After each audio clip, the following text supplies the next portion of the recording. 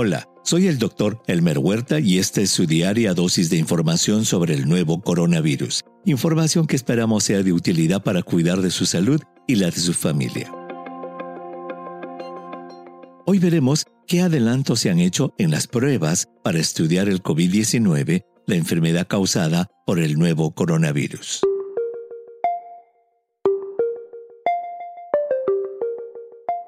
En el episodio del 5 de mayo, dijimos que existen dos categorías principales de pruebas para estudiar la enfermedad. La primera descubre el virus en el organismo de la persona afectada y la segunda descubre la respuesta del organismo a la infección por el virus. En ese episodio de mayo, mencionábamos una sola prueba para descubrir al virus, la molecular o genética.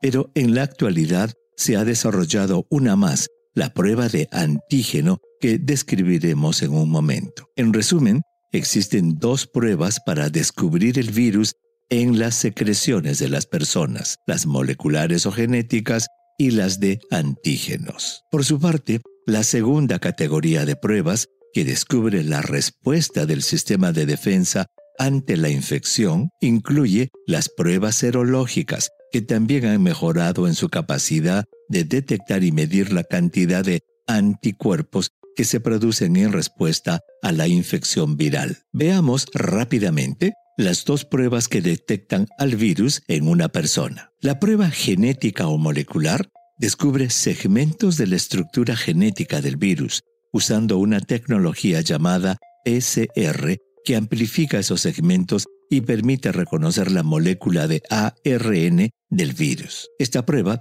se hace tomando una muestra de secreción de la garganta, de la nariz, de la nasofaringe o de saliva. Estas pruebas PCR tienen el inconveniente de una toma de muestra invasiva y de requerir personal y equipos especializados. Sin embargo, la tecnología PCR ha mejorado mucho en los últimos meses, tras la invención de sistemas que son más rápidos y pueden hacerse en laboratorios menos sofisticados. Incluso, como lo mencionamos en el episodio del 17 de agosto, la Universidad de Yale ha desarrollado una prueba de la saliva que costará solo $10. Se ha hablado mucho de esta prueba porque ha recibido el apoyo de la NBA y es usada por sus jugadores y técnicos. Por su parte, las pruebas de antígeno no descubren el código genético del virus, sino a su envoltura de proteínas, más específicamente a sus antígenos o regiones que estimulan al sistema de defensa. Las pruebas de antígeno son levemente menos sensibles que las moleculares, pero por su facilidad de uso, su precio y porque su resultado se lee en solo 15 minutos, se consideran que serán las pruebas de uso masivo hasta que se encuentre una vacuna efectiva. La FDA, por ejemplo, aprobó recientemente una prueba de antígeno del laboratorio Abbott, que, a diferencia de otras pruebas serológicas existentes, no necesita ningún tipo de aparato para ser procesada y costará solo $5. Las pruebas que detectan el virus, tanto la molecular como la de antígenos, son muy importantes, ya que permiten que al identificar a la persona que tiene el virus en su nariz y garganta, pueda ser aislada para proteger a su familia e instruida para estar atenta a los síntomas que indiquen que la enfermedad puede estar complicándose, como la insuficiencia respiratoria, por ejemplo. El otro importante uso de la prueba genética o molecular es que al identificar a la persona infectada, permite identificar a sus contactos, rastrearlos para hacerles la prueba y aislarlos para impedir la propagación de la enfermedad. Es decir, la prueba molecular se convierte en un poderoso instrumento de salud pública. Por su parte, la prueba serológica o rápida no se hace en las secreciones del paciente, sino en su sangre, y no detecta el virus, sino a los anticuerpos o las inmunoglobulinas que el sistema de defensa de la persona infectada produjo en respuesta a la infección viral. Las inmunoglobulinas que se producen en respuesta a la infección y que son detectadas en la prueba serológica son de dos tipos y se producen en momentos diferentes de la infección. La primera es un anticuerpo gigante llamado inmunoglobulina M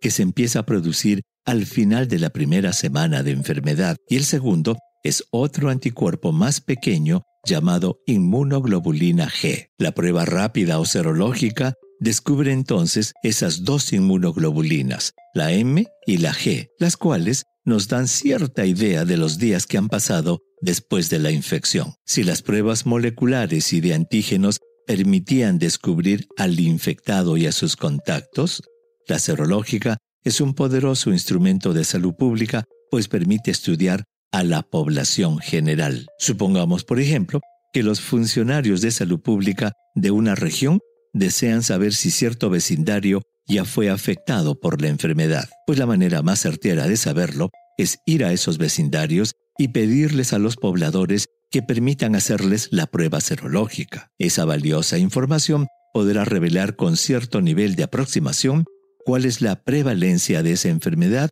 en dicha comunidad. Lamentablemente, debido a que se desconoce aún cuánto tiempo duran las inmunoglobulinas G, existe controversia acerca de que si las pruebas serológicas pueden usarse como muestra definitiva de que la enfermedad no va a regresar y puedan expedirse los llamados pasaportes de inmunidad. En resumen, las dos categorías de pruebas para estudiar la infección por el nuevo coronavirus incluyen aquellas que descubren al virus, moleculares y de antígenos, y aquellas otras, las serológicas, que estudian la respuesta del sistema de defensa ante la infección por el virus. Ahora que la mayoría de los países están en proceso de recuperación económica, sin duda que, además de las mascarillas, la distancia social y el lavado de manos, el uso juicioso de las pruebas moleculares o de antígeno, aunadas a programas de detección de casos y contactos,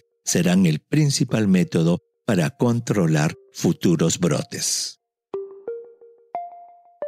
Envíeme sus preguntas por Twitter. Intentaremos responderlas en nuestros próximos episodios. Pueden encontrarme en @Dr. Huerta. Y si cree que este podcast es útil, ayude a otros a encontrarlo calificándolo y revisándolo en su aplicación de podcast favorita. Volveremos mañana, así que asegúrese de suscribirse para obtener el último episodio en su cuenta. Y para obtener la información más actualizada, siempre puede dirigirse a cnnespañol.com. Gracias por su atención.